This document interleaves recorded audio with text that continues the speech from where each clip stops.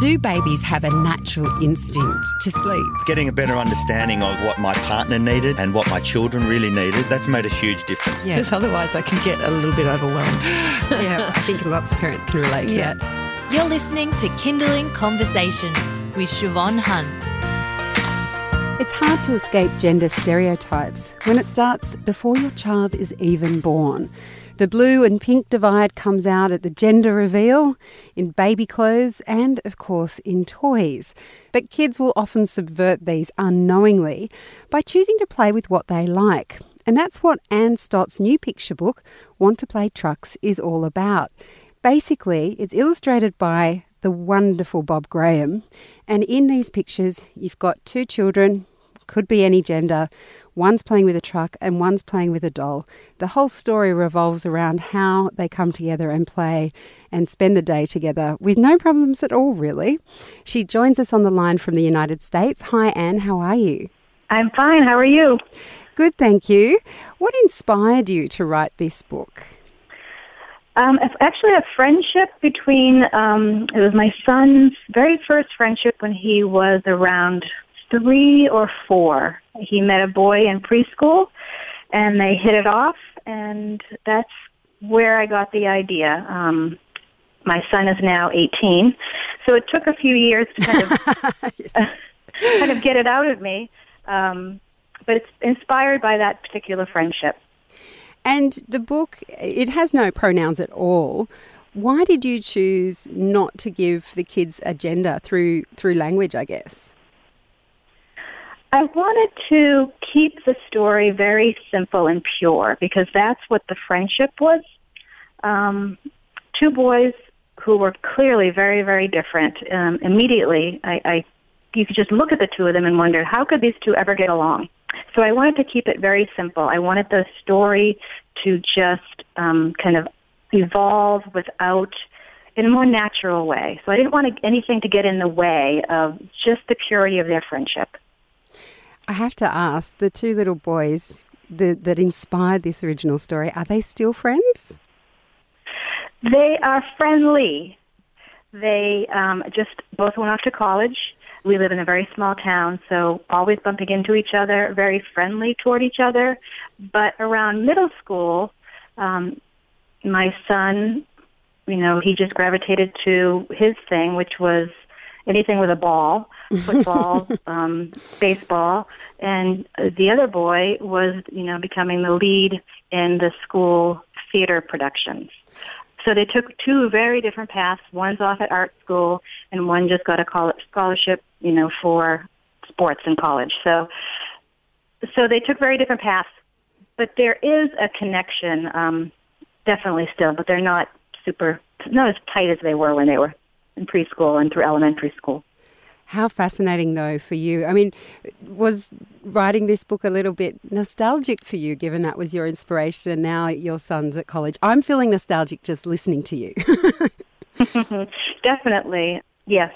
I knew that when they were friends, it was a special, the way they communicated, the way they interacted was without any kind of judgment, or there was never any well, why do you do that? Or why do you play with dolls? Or why are you interested in fairies? Why are you dressing up like that? There was never any of that until they got a little bit older. So it was sad in some ways for me to watch their friendship kind of change over time. But I recognized how special it was when it was happening. I kept thinking to myself, is this going to end? Will it end? Will it change? How will it change? Will I still be friends with his mom? Which I am. I'm still good friends with his mom to this day and support her son and everything that he wants to do. And she's interested in what my son's doing. So we still have that friendship as the moms, but the boys definitely have changed. So it is a bit nostalgic for sure. And this book is really so beautifully demonstrating the innocence of children and how they don't, like you said, they don't judge each other. They just get on, they play, and they find ways through those things. As you saw them change, I'm just interested, because I only have small children. Do you think that their friendship changed because of the influence of outside pressures and peers, or was it just a natural progression as they grew up? I think it was both. I think there definitely is pressure once you get to be a certain age, and I think I saw it start to change when they were maybe 7 or 8. I could see that, their interests were changing, and the expectations that I think they put on themselves and how they thought they were supposed to behave, or the things that they were supposed to be interested in. And then I think there was just clearly just they had different interests. My son was more physical and athletic, and his friend was much more artistic and sensitive. And I always enjoyed listening to them talk to each other, because they were like two old souls, in the way they communicated. The artistic boy, Alex, kind of how Alex is in this story, would talk to, my son in a way that was not adult, but very kind of had an old soul, like trying to keep him in line in some ways.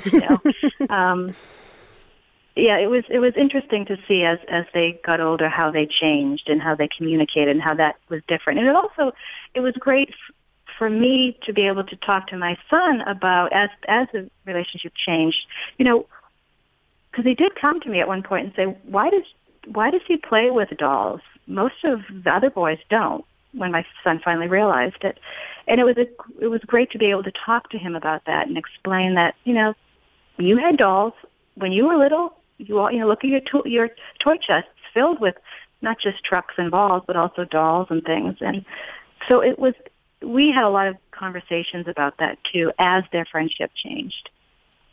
Do you think, 18 years is still a long time in history when we think about how things have changed. Do you think things have changed enough now that a friendship like what your son and his friend had when they were small might survive the evolutions of getting older? I think the odds are better now, but I still think we have a ways to go, especially with the way the world is at the moment. I think we do have more tolerance, but there's still, I think, an expectation that boys should do one thing and girls should do another. And I don't think we're quite over those stereotypes yet. But I think things are getting better. You're listening to Kindling Conversation. I'm speaking with Anne Stott, who's the author of Want to Play Trucks. And it's a book that basically follows a friendship that Anne's explained was inspired by her son and a friendship he had when he was little. Two very different children playing with different kinds of toys. You could say they're gendered toys. And how they just get on and have a good day and then make up their stories along the way. And we're just talking to Anne about what inspired it and how the world has perhaps changed a little bit, but maybe not enough today. With that in mind, Anne, do you have any overall aims with this book? Are you, in a way, trying to help the world become a less gendered place? My reason for writing it was not to kind of make a statement. It was really to show how normal and natural it is and can be. Kids, when they're very young, they can find common ground in a way that maybe as they get older that they find it more difficult. So it was more about just wanting to make this friendship and this ordinary interaction normal and natural. And that's why, Bob Graham's illustration is perfect for this story because he's so inclusive. The art that he does is so inclusive. Even the characters, the secondary characters in the background, there's such a wide variety and diversity.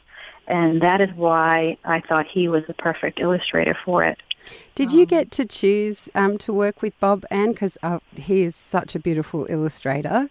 Yes, I did. I kind of have an unusual connection as an author because I also work as a children's book designer and art director. So I've been, looking at Bob's books for a long time, and he's always been a favorite of mine. And when I was asked by the publisher, the editor, who did I see illustrating it, he was the first person that came to mind. And I just feel so lucky because he's been a favorite of mine for so long. It couldn't be a more perfect match to the text. It's timeless, it's classic, and again, that's another reason why I thought he would be perfect, because he made it look like this is always the way it should be. And I think if you pick this book up 10 years, 20 years from now, it would still look current.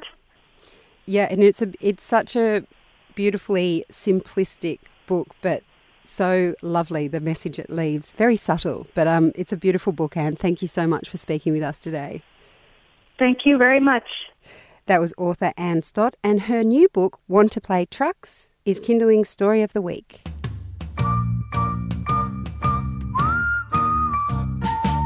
You've been listening to Kindling Conversation. If you enjoyed it, there's plenty more where that came from. Find other stories and interviews at our website. Just head to kindling.com.au.